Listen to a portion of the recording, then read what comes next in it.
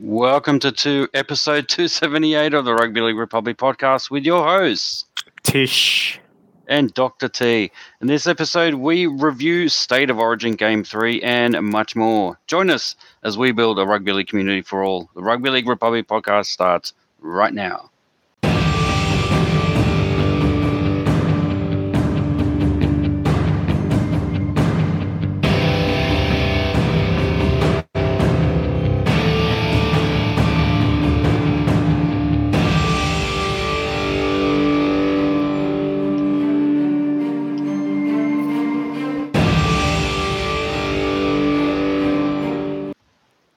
All right, welcome to episode 278 of the Rugby League Republic podcast, where we aim to bring you the everyday fan's perspective on the greatest game of all, rugby league. This is Rugby League for the people.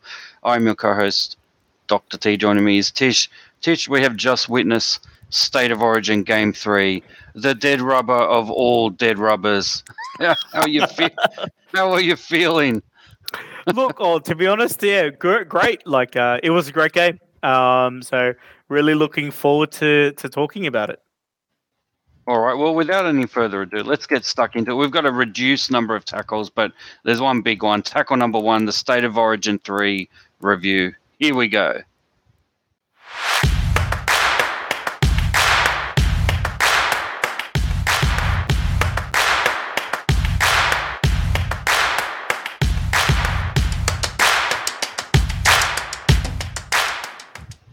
All right, I could listen to that intro all day, and that would have been a little bit more exciting than Game 3, State of Origin.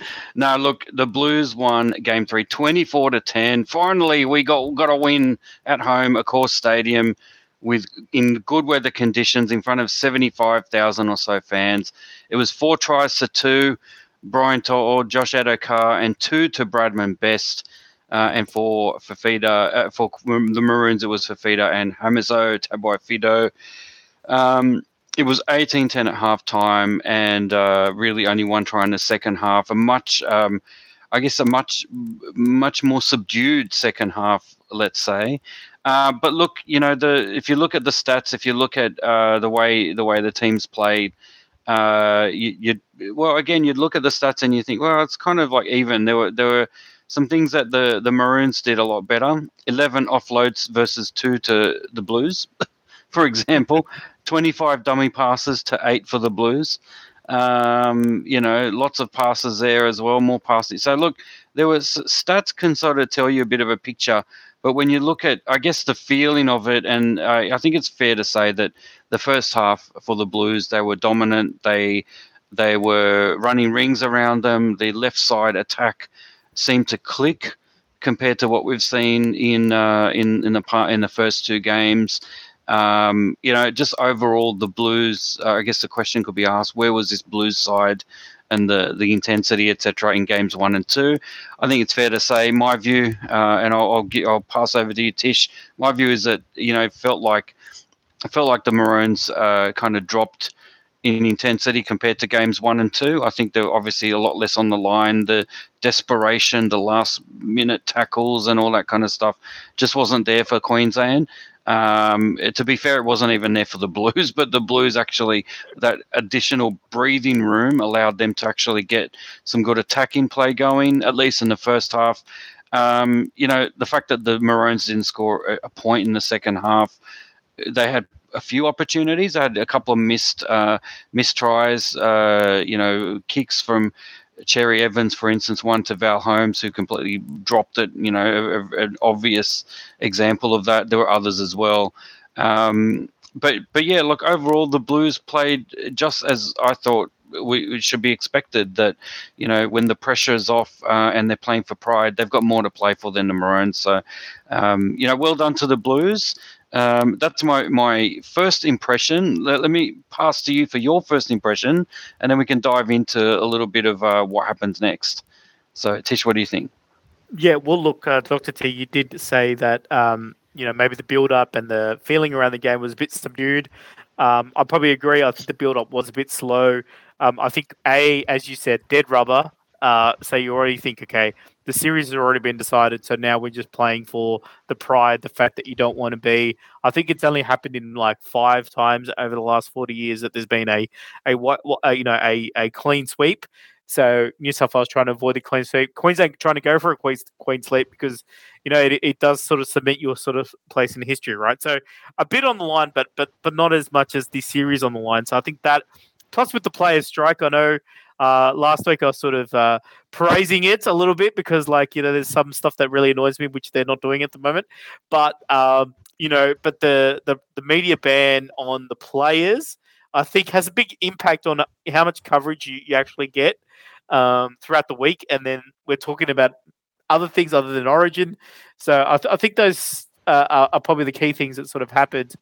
But then, look, the actual game itself, look, I thought the game was very open. There wasn't a period where it was just like hit up, at least in the first half anyway, right? It seemed like both teams went out there to sort of spread the ball around, pass it along. There were some amazing tries. The Josh Adokar try, for example, was really good. I even felt that the some of the missed tries were a bit spectacular, 2 of them, one for New South Wales and one for Queensland. And and I thought overall, I think it was really good signs for, I suppose, what New South Wales can do. But I think we'll go more into that as we sort of talk about the game. I think Stadium Australia, or what's it now? Allianz Stadium or Ampol Stadium, whatever the name of the stadium is. Oh, Accor Stadium, that is. Sorry, Accor Stadium at the moment. I think it's a great venue. I mean, you saw the fireworks on television. I think it's a great venue for rugby league. I think a lot of people think that it's too big and everything, but the crowd. There's a real difference between playing at Accor Stadium than playing at game 1 at the Adelaide Oval, for example. And I felt that the players.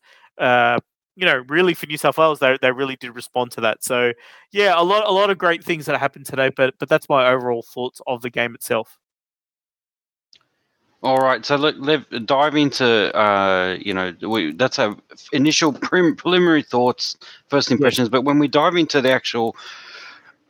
the details, let's dive into some of the details because there's a lot to unpack. There's a lot that's been happening. If you scratch the surface of this game, the Maroons had a chance to get that 3-0. Didn't end up going there. In a way, for those who wish to see the back of Brad Fittler, this was the worst case scenario, having New South Wales win quite easily in game 3, showing that some of the decisions that were made in terms of getting rid of Luai, bringing in Bradman Best, a few other players like that, could have been, the saving grace for Brad Fittler.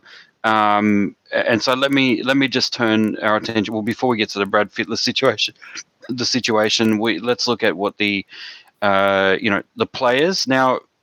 Tish, let me ask you, who was the official man of the match today in the game, and do you agree with that? Who was the official man of the match? Oh, that's a good question. I mean, I have. Did they? Well, I think they gave an award to Cody Walker potentially. That's what I saw, or was it Ruben? And I think Ruben Cotter won man of the series, maybe.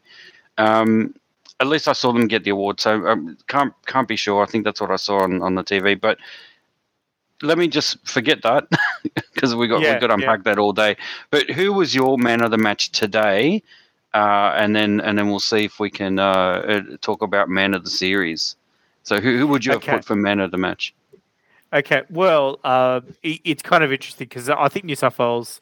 They won the game. They had quite a number of players that actually really performed well. If I could give a joint one, I'd actually give it to both halves, right? Because I thought both halves were great. But then I should think of a guy like James Tedesco, right? There were so many half breaks, and he added a new element to his game, a thing called a pass, and he went from not knowing how to, or not even knowing the concept of it, to actually being one of the best when it came to some of those quick passes, right? So I'd say that it's probably lined up within those 3, and I might even lean towards Tedesco. That's what I would say. Wow. Is that left field? That's not left field. Right? Yeah, it is totally left field. I totally disagree. But anyway, because I honestly thought, but for the fact that the Blues won comfortably and the scoreline reflected that, I think all of the Blues' flaws continued to be brought to the fore today, and there were so many flaws, and I thought it was frustrating as a Blues fan to watch Tedesco. The only pass I think he's made in probably 5 years happened to be that last pass. He stifled so many attacking plays. He tried to get through the middle. He made a few half breaks, yes, but again, those half breaks led to nothing, and it seemed to kind of actually stifle the attack and stifle momentum. It was very frustrating to watch. Same with Isaiah Yeo. When he came on, it was almost guaranteed that players were just giving up. There was no support around him. There was I think no one really, expected any pass or any offload from either Yo or Tedesco, and I think that's exactly what happened until that try at the end when Teddy actually did make a break, and then he was forced to pass to a player in a better position. And I think that's, I take that as that's a pass as opposed to a pass that must be made, that needed to be made, as opposed to one that where there's a choice between dummying and passing. I think he had no choice. He could not have dummied. He would have, and he in fact did get smashed by the fullback. So I think, yes, it was great that he passed it. It was great he performed well in some circumstances, but I think our problems with James Tedesco continue to be shown. I'm also, as an Eels fan, I have to say I'm not just disappointed. I'm angry that Clint Gutherson got on in the 77th minute. Had one touch I think he had one hit up, and then at the end he caught the ball to as the full-time siren went. Zero opportunity to show any of his skills or any of the reason why he was brought in at all. The suggestion during the week that Brad Fittler selected him because he understands that he's got passion and he wanted to bring some energy into the squad. Let me just remind you, Brad Fittler, you've been a successful NRL player and State of Origin player and Australian player. Since when do you need to bring a player into an Origin camp to lift the energy? Shouldn't they all have energy? Isn't it the whole point of having the passion of, say, the Queensland spirit, that kind of thing? It's really odd. That kind of odd perspective from our coach sort of indicates that he just seems to have lost the plot compared to where he started, where he was winning, and really he did bring the energy and the enthusiasm and a different way of doing things and success. I think he's lost the plot at the moment. The selection of Gutherson took him out of a Parramatta team that could have desperately needed him and last weekend, and where we got flogged by the Warriors, which we'll talk about later. Very disappointing as an Eels fan that our three top players were not in the squad, and one of them didn't even get used, so it was effectively a wasted interchange player. Although he was brought on because Adokar was injured, so he wasn't even brought on for Tedesco. He was brought in as a winger. Ridiculous. So again, disappointing from that perspective. Tedesco again doesn't pass it. Fell over more times than not. Needs new boots. Needs new shorts. Elastic on his shorts. Again, I could see his bum more often than I could see him pass the ball.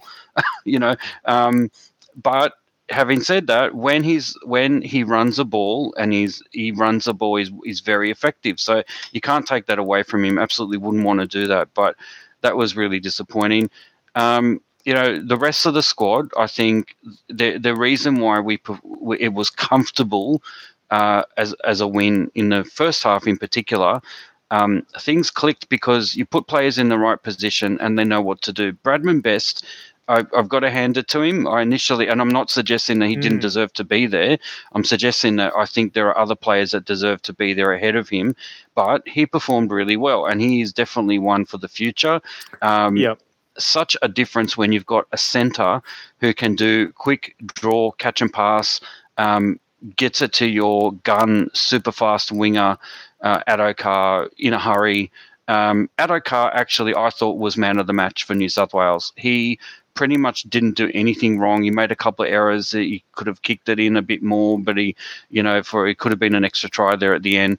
But he actually was completely dangerous with the ball. In the first half, he absolutely demolished them. He performed one of the great, kick and chase to yourself tries in Origin, only to see Hamazo do the same thing a few minutes later.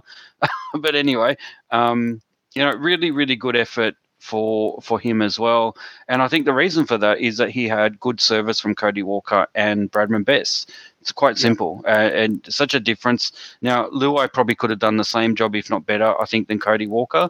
So I don't see where potentially they might end up sort of working well together. Moses did well. Our forwards did well. Jack Trebojevic will be a future captain for New South Wales when Tedesco doesn't get selected, I think.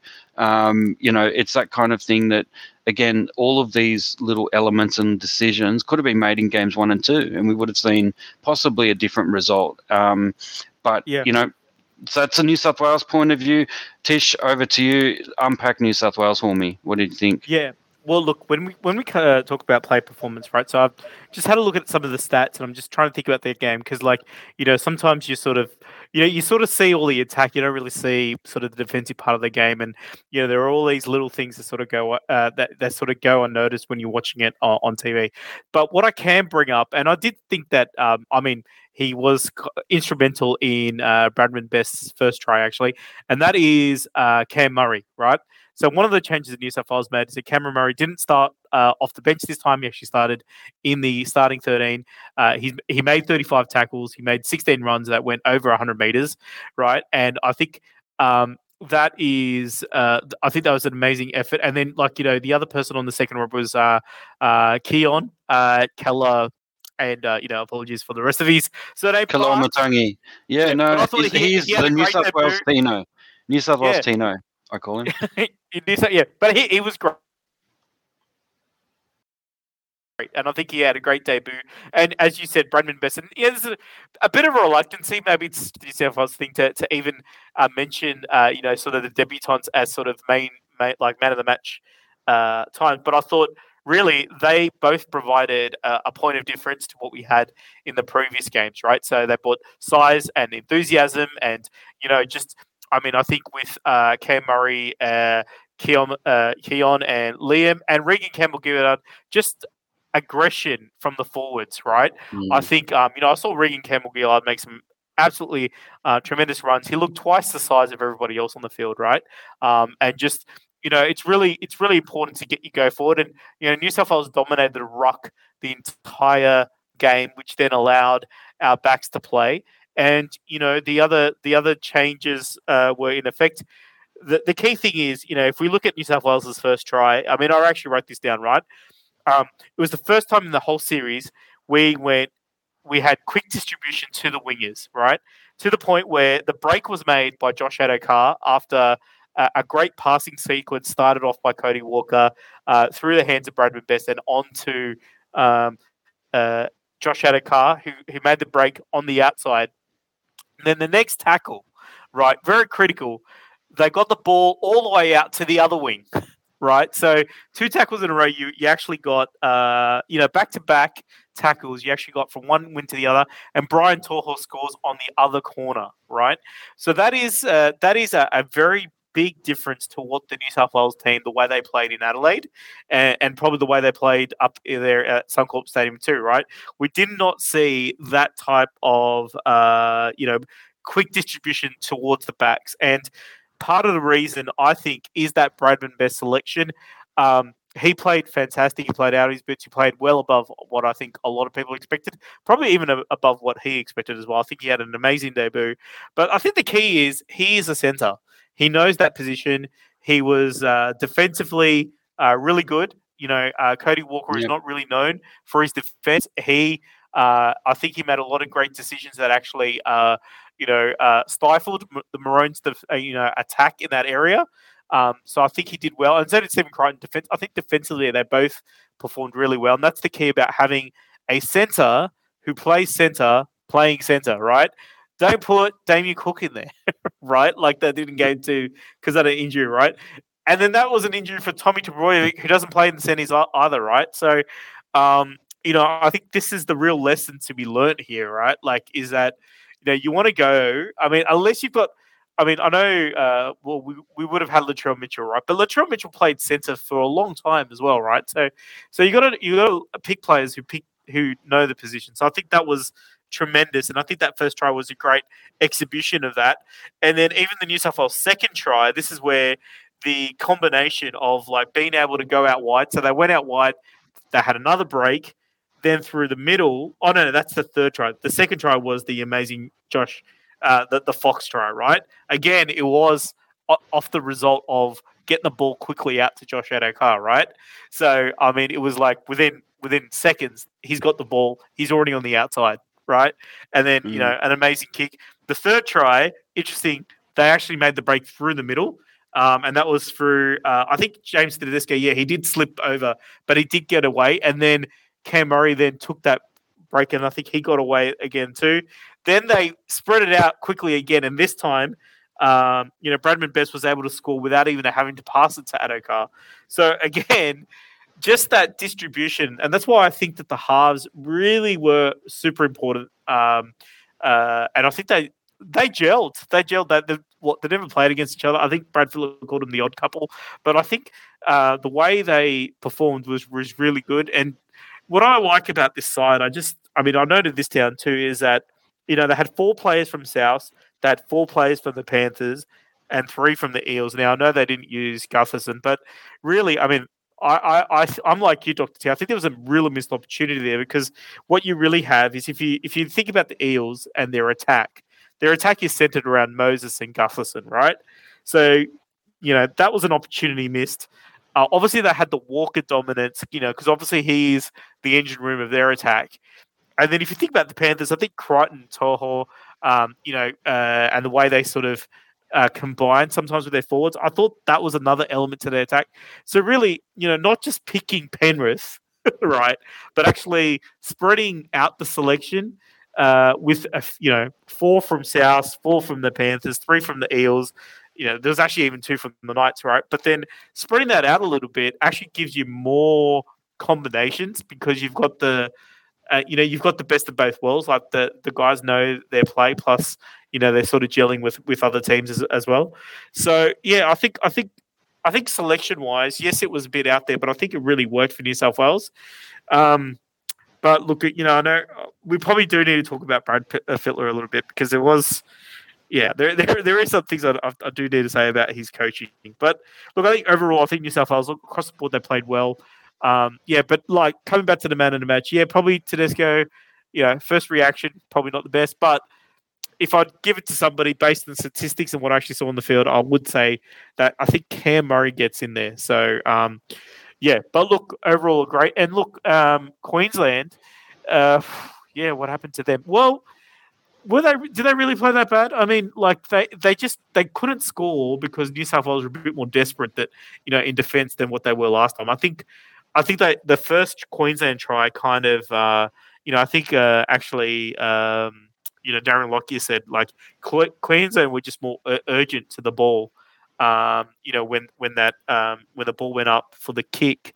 And you even saw in the replay a lot of New South Wales players just walking to the ball, whereas you had 5 Queensland jerseys there to sort of pick up the ball. So, that was kind of an issue in game 1 and 2, right? Like where, a lot of these tries that were scored off kicks, it was really because, Queensland had more people desperate to try and get the ball than what New South Wales did. But I think New South Wales really backed up their desperation. And that's the reason why they shut out the Maroons for one entire 40 minutes, right? And I don't think that's something that's happened too often. No, that's right. But did you want to... Shall we dive into Brad Fittler? Because I think there's a lot to unpack here. Yeah. I already sort of mentioned, the bizarre situation with the Clint Gutherson, which was an Yes. almost mirror image of what happened with Nico Hines in game one. Just unbelievable that you'd leave. His use of the interchange bench was again frustrating. Yeah. You could sense at the end that New South Wales were. Look, if this was a legit non-dead rubber game, I think New South Wales would have been trampled in those last 15 minutes purely because Fittler was not managing the interchange bench properly. The players were getting tired. The players that did so well in the first half of the game, you could tell they were just getting tired. They needed some refreshment. They needed some change. Who he put on, he had Yo and Cam Murray at the same time at one point. I didn't understand that. I didn't understand what was going on. And then obviously Gutherson staying there the whole time, which as an Eels fan is frustrating as well. I actually thought, this would be the game where we would see Gutherson brought in for Tedesco, with the view to maybe next series, having Tedesco sort of retired out or whatever. But I think it was, admittedly Tedesco did play well in parts, but again, the same situation. I don't know how you don't use, Tedesco more effectively in set pieces.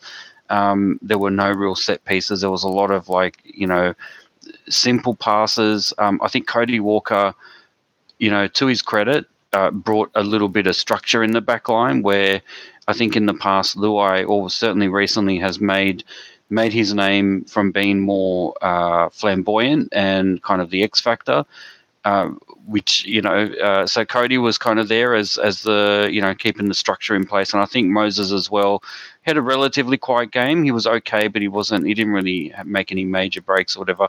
But if you look at, again, back to Fittler, the selections, I didn't understand even in this game, some of the selections, the interchange was terrible. No real set plays. There was what else can I say? There's the little things like, To'o constantly gets beaten in the high ball, and not one other New South Wales player is there as an enforcer to protect him.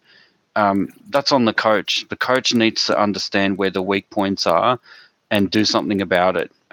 Tedesco got beaten. Yes, he caught one good catch, but he got beaten 2 or 3 times by the opposition player. I think at one point, we remember the Collins catch in game one, but I think he got beaten several times. Again, this is not necessarily about the player. This is about the coach understanding that his players have some weaknesses and he's got to do something about it. Put some protection there, put some, screening plays, get some, whatever the case may be, you can do something with the other players and get them kind of drilled in, get some drills ready. He did none of that. It seemed really like he was unprepared. Like I said, what happened today was not Queensland being unprepared. I think they were just not motivated or as motivated as New South Wales. And I think even then, there was a chance towards the end where they were going to run over the top of us. And again, because interchange wasn't being used effectively. But it is extremely frustrating as well, seeing that yes, we had finally got it together, but when it doesn't matter, and that to me is a shame. And sort of, I still think after all that, I don't think Freddie Fittler should be provided another opportunity to coach next year. I think his time is up. I think the way that we got beaten in games 1 and 2 suggests that whatever happened in game 3 was never going to be a legitimate litmus test of where we are at. I think there's lots of problems that this win is covering up and compensating for, but it doesn't solve those problems at all unless we get a new coach and different ideas into this team. So, Tish, over to you. What do you think? Yeah, well, look, I mean, they did actually bring up that he's been coach of the New South Wales Blues since 2018, right? So that would make this his 6th series. So he's basically had half a decade, right? Which in like Origin, it's a long time, right? I mean, how many years in Melbourne he had? I think he had a full decade, right? So he's sort of going. He's sort of getting there, right? And then so what he's produced is 3 series wins and 3 series losses. And then the first 2 were wins, but then it's sort of been it's the first 2 will win, but then the last 4 have been sort of win one, lose one type sort of scenario with him. So or something like that. Yeah. So anyway, Well, no. It was I think he won 2, lost 1, won another one, and then he's lost the last 2 in a row. Last 2 in a row. Yeah. So he was at 1.31 winning, and now he's 3-3 in series. Now he's so 3-3. Yeah, exactly. Yeah. Which, look, to be honest, for New South Wales, since we've not won as many series as Queensland, it's not a bad record for a coach, right? But it is also a long time. He's had a long time with the team, and I think maybe a new direction is probably in order, right? I think that because really, I think where he's gone wrong, if you look at his tenure, is that the first 2 years. I mean, they sort of. See again, there's little things that they will say, like they go Regan Campbell-Gilder. He made his debut the first year that Fittler made his debut, right?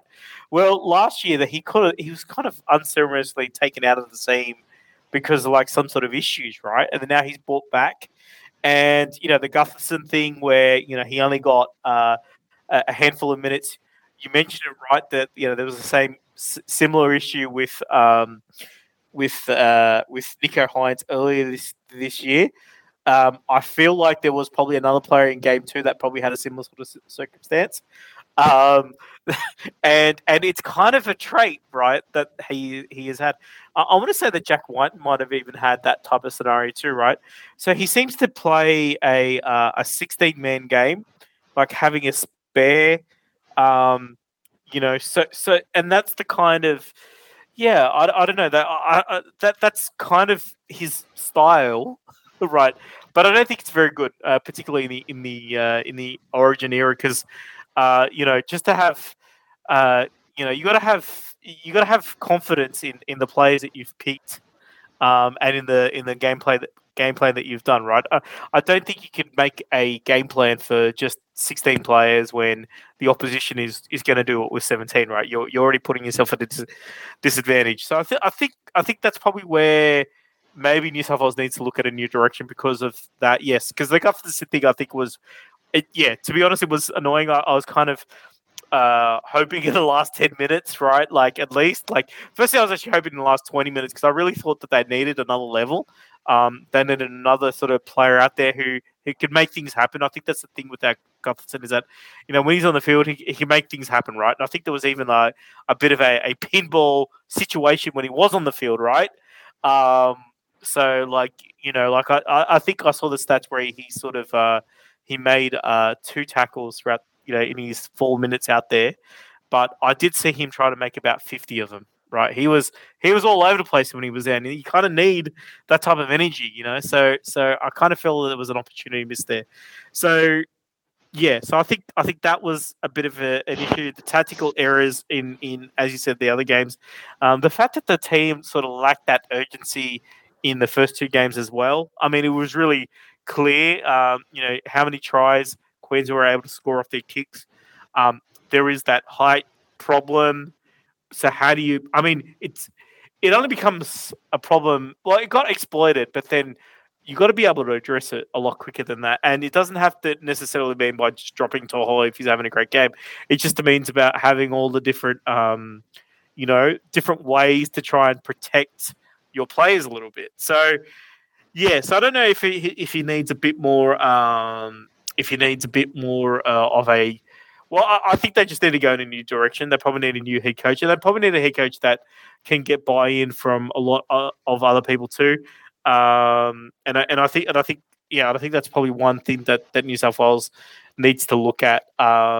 Because look, we definitely have. State of Origin is kind of the same game, right? We always have the we have that sort of. we have the same problem that we've sort of had since the start, where we've got so many players to pick from. Right, we have our choice of players because we have more players playing in the NRL and top level and so forth. So it's always going to be that thing where we're really got to be careful about who we select. But then once we do select them, we've got to really back them, and we've got to give them confidence that they're our number one choice. I mean, Bradman Bessie had a great game. He scored 2 tries. Right? Would you say that he's the incumbent when Latrell and Tom Trbojevic come back? No, right? So when he comes back and plays, because those guys are injured, right? How does his confidence go when he knows that no matter how good he plays, he won't? He will be behind Latrell and Tommy. So those are the type of selections that have been around that kind of need to be addressed, because in the end, everybody sort of seems to play on eggshells. If you have a situation where even if you have a great game, you still might be dropped because there's a superstar coming back into the team. So I really think that that's where they'll have to go from there. And I think for Queensland, Billy Slater, he's done a great job 2 years in a row. He's got the side winning, even though a lot of people probably said that they don't have as good as players. I think they have a really good squad at the moment. I think they have they've had a really good turnaround. They kind of know each other's game. But the challenge for Billy is going to be when he gets challenged as a coach, because I don't think he's been challenged yet. I think he's had 2 series where he's been the more creative one and he's got away with it. But I think if you get somebody in who's got that sort of tenure in the NRL, plus knows how to really bring on players, I think, I don't think Billy's coaching ability has been tested too much so far in his origin career as a coach. All right, and look, I guess I'm going to just ask point blank, who would be your New South Wales coach for next year? Well, Danny Badiris, you mentioned him last week, right? And they did cut to Danny Badiris, right? So they cut to Danny Badiris at the end of the game because they can't talk to any of the players, right? So I thought he was quite good. I actually really liked it at halftime where they go, let's go down to Danica, right? And Danica's like, I've got Paul Gallen with me. It's like, yeah, we've been hearing from Paul Gallen all night, right? And Paul Gallen, he was like puffed out a little bit, and I was thinking, that's very authentic, because that's usually how their halftime interview goes, right? So I don't know. I mean, look, Paul Gallen, I don't know if he can be as a coach, but I think they kind of need like that type of. I think the problem with Danny Badiris is that he doesn't have the origin aura thing, right? He was a solid player for New South Wales, don't get me wrong, but he wasn't like, oh my God, it's Danny Badiris. Do you get what I'm saying? Do we need that? I'm not sure. But it does help. Like Mal Meninga, like I don't know if anybody like thought that he was like a fantastic coach, but he had the aura of like Big Mal, So maybe we need to create that aura for Danny Badiris, the ginger beer man, Danny Badiris. That's whatever right. it is. Yeah. You make a point. Yeah, I would say he needs to have a go. I think Danny Badiris would be a good choice. There may be some others that might be good choices as well. I think if you look at Queensland seems to go for those players, former greats that have the aura, and those are the coaches that tend to have the best impact. You got Meninga as an example, Billy Slater early in his career.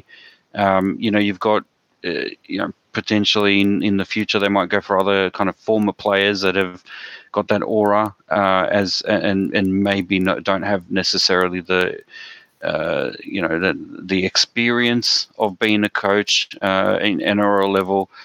It seems to work for them. I don't think that necessarily is the blueprint for New South Wales. I think potentially for New South Wales, if you look at our most successful coaches, it's really like the main one is really Gus Gould. Fittler was successful until the last couple of years, and who else? Who else do you say has had like that kind of major level of consistent success for New South Wales? It's really no one but Gus Gould.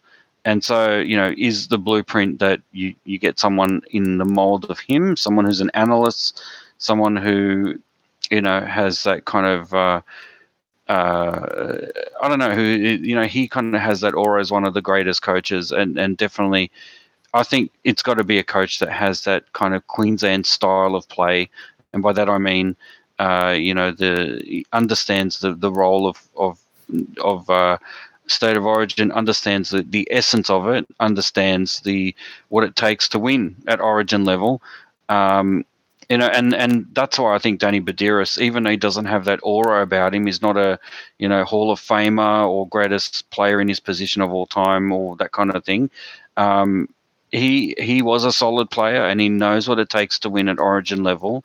And I think that's kind of what you need. Now, I don't really know if he's the kind of the sort of an analytical type guy like Gus Gould, but out of the available coaches, I think he's the best. So that's why I think they should go for that. Look, I think that's it for our State of Origin 3 review, and we've potentially gone a bit further by talking about where to next for New South Wales. But I think we should now turn our attention back to the NRL as the Queenslanders continue to celebrate their series victory in subdued fashion in Sydney. It's time for us to look at the NRL again. Let's go rewind back to round 19 last weekend and do the round 19 review. Here we go.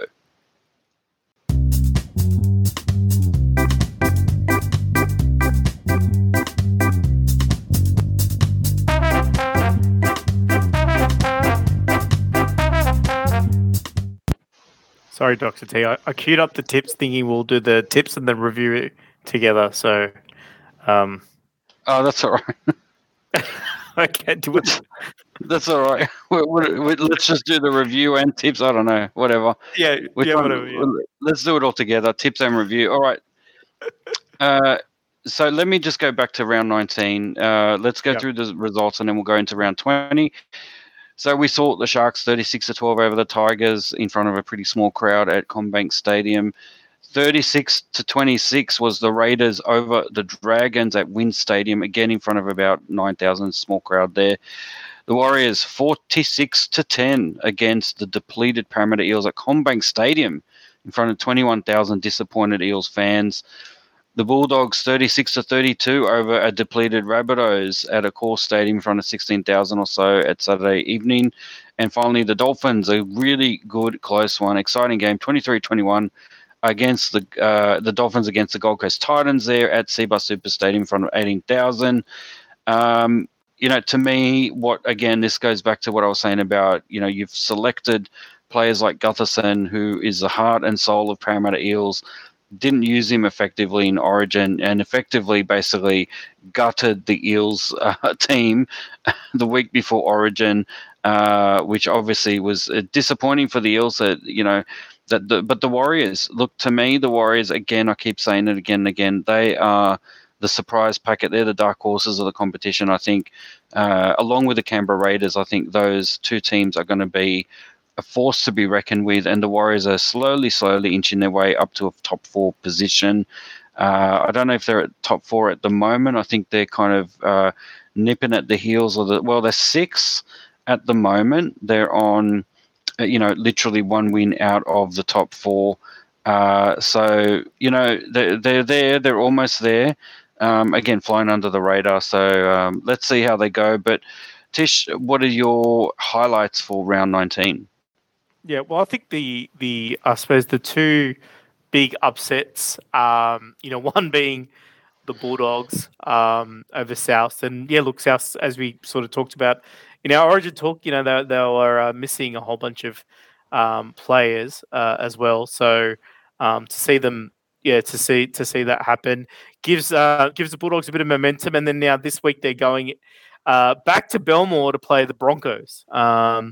Which is going to be a very interesting sort of exchange for them. So maybe it gives them a bit of momentum, and let's just see how they go. And I think also, as you said, the Parramatta game, I think it's just the fashion that they lost as well, like to the to the Warriors, that 46 deficit does. Are they still in the positive on their for and against? I think they might still They are, yeah, in the positive, but by a fair bit. like put it this way, it's still above the Rabbitohs, so that's I suppose that's pretty good, Well, it's plus 96, so it's still pretty good. Yeah, it's even above the Warriors. So, but the thing is, where they've had a struggle, and this is how they're sort of getting they're getting a bit further away to the top four, which I know something that Eels are probably gunning for. So I think from that point of view is there. And I think look, obviously we had a couple of buys and things like that, but look, I think those two were probably the standouts. The Tigers, they didn't lose by 70 this time, so that was a positive. They showed some effort signs there, which I thought was really good. Although the Sharks didn't seem as red hot as what they have been as well. So it's interesting. I know we've had a very close competition, but really, I'm looking sort of at the ladder now, and I feel like we're starting to get a bit of a separation. I think the teams probably the Cowboys are probably the only team outside the top 8, and maybe the Sea Eagles that I think have got a realistic chance there. There was also a bit of controversy with the Dolphins game. I know that they won in Golden Point after the referee had blown a penalty for offside, I think it was, with the for the field goal attempt. So are players offside for most field goal attempts during Golden Point? Probably, right? But look, if the ref notices it, he has to blow it, right? So I don't think I don't have an issue with a side winning because they did the right thing and the other team did not, right? So we've seen penalties in Golden Point before, so that's probably it. And look, now we're up to round 20, so we're going to have 7 more rounds before before the finals. So not long now before the end of the NRL. So looking forward to what's going to happen there as well. Yeah, and in the road home, as you said, starts with round 20, the road home to the finals. Let's talk about the tips, shall we? Yeah, let's do it. Do you want me to do the song again? Or? All right, no, sorry. All right, sorry. All right. Let's get into it. So look, in the last round, I got 3 out of 6. You got 3 out of 6. You go up to 88. I go up to 81. So I still got a fair way to go to overtake you, but I've got 7 more rounds left. So let's end the final. So let's see how we go. Round 20 sees 7 games. Not is that right? 7 games, not the 8. Don't know why, but anyway, it is what it is. Let's get into it. The Knights versus the Tigers, Friday night, 8 p.m. I'm tipping the Knights. I'm tipping the Tigers. Well, there you go. Bulldogs versus Broncos, Saturday, 3 p.m. at Belmore Sports Ground. On an occasion, let me just say the other thing is Josh, what's his name? Josh Reynolds has announced his retirement from the Bulldogs. So, going back to their Belmore Sports Ground, I don't think it's going to make a difference. I think the Broncos will win this one. That's my tip. What about you? Yeah, look, I'm going to tip the Bulldogs. They always play well at Belmore, and if you're in Western Sydney on a Saturday afternoon and you're wondering why is there so much traffic, Belmore Sports Ground. That's all I've got to say. That's typical, though, isn't it? All right. Manly versus the Cowboys, Saturday 5:30 at 4 Pines Park. Seagulls will, I think, win this one. Yeah, look, no, I'm going to tip the Cowboys, actually. I think they've been great, beaten the Panthers recently, beaten the Broncos. So, so shouldn't have too much trouble with the Seagulls. All right, Roosters versus Storm at the Sydney Cricket Ground on Saturday night. I think the Storm will win this one. Yeah, look, I'm gonna go with you. I'm gonna think the Storm's gonna be too strong for the Roosters. Now, the Warriors versus the Sharks, Sunday at 2 p.m. at Go Media Stadium. I'm tipping the Warriors to make their way into the top 4. Wow, yeah, I think that's great. Look, I am going to tip the Warriors too because I don't think the Sharks have a great record with top 8 teams. So I think the Warriors are a top 8 team, so they've been playing well. All right, Dolphins versus the Panthers, Sunday 4 p.m. at KO Stadium. I think the Panthers, got some players that did well at Origin and will go back and be full of energy. Panthers for mine. Yeah, I'm tipping the Panthers too. Yep. So, yeah. Hopefully not a blowout. All right. Finally, Eels and Titans, Sunday 6:15 at Combank Stadium. I have to go for the Eels. I think Gutho has, he's well rested from sitting on the bench for 77 minutes today. So on that basis, I think Gutho is going to explode and kill them on the weekend. Go King Gutho and go the Eels. Yeah. Look, I'm going to tip the Eels. So 3 Eels played. Well, actually, only really 2. So 2 and 4 minutes, right? So, and then 4 Titans were in the Queensland squad, right? So I think the Eels are going to be a bit more rested. And always, probably one of the most exciting games all year is the Eels versus the Titans. So I think it's going to be all out attack, which is great to watch. Going to see high scoring points as you say. Look, that's it for the podcast today. I think Origin is over. We are now transitioning into the road home for the NRL finals. Looking forward to it. It's been a big episode, a big Origin series, a lot to unpack. Potentially, we could be seeing the changing of the guard in New South Wales coaching ranks. Let's see what happens. But hopefully, you enjoyed the podcast, everyone, and get out there and support your NRL team on the weekend. Tish, over to you to wrap things up. Well, thank you, Dr. T. I'd like to thank everybody for listening, but that's all the time that we have for this edition of the Rugby League Republic. We're your hosts, Tish and Dr. T. Join us next time on the Rugby League Republic. Bye for now.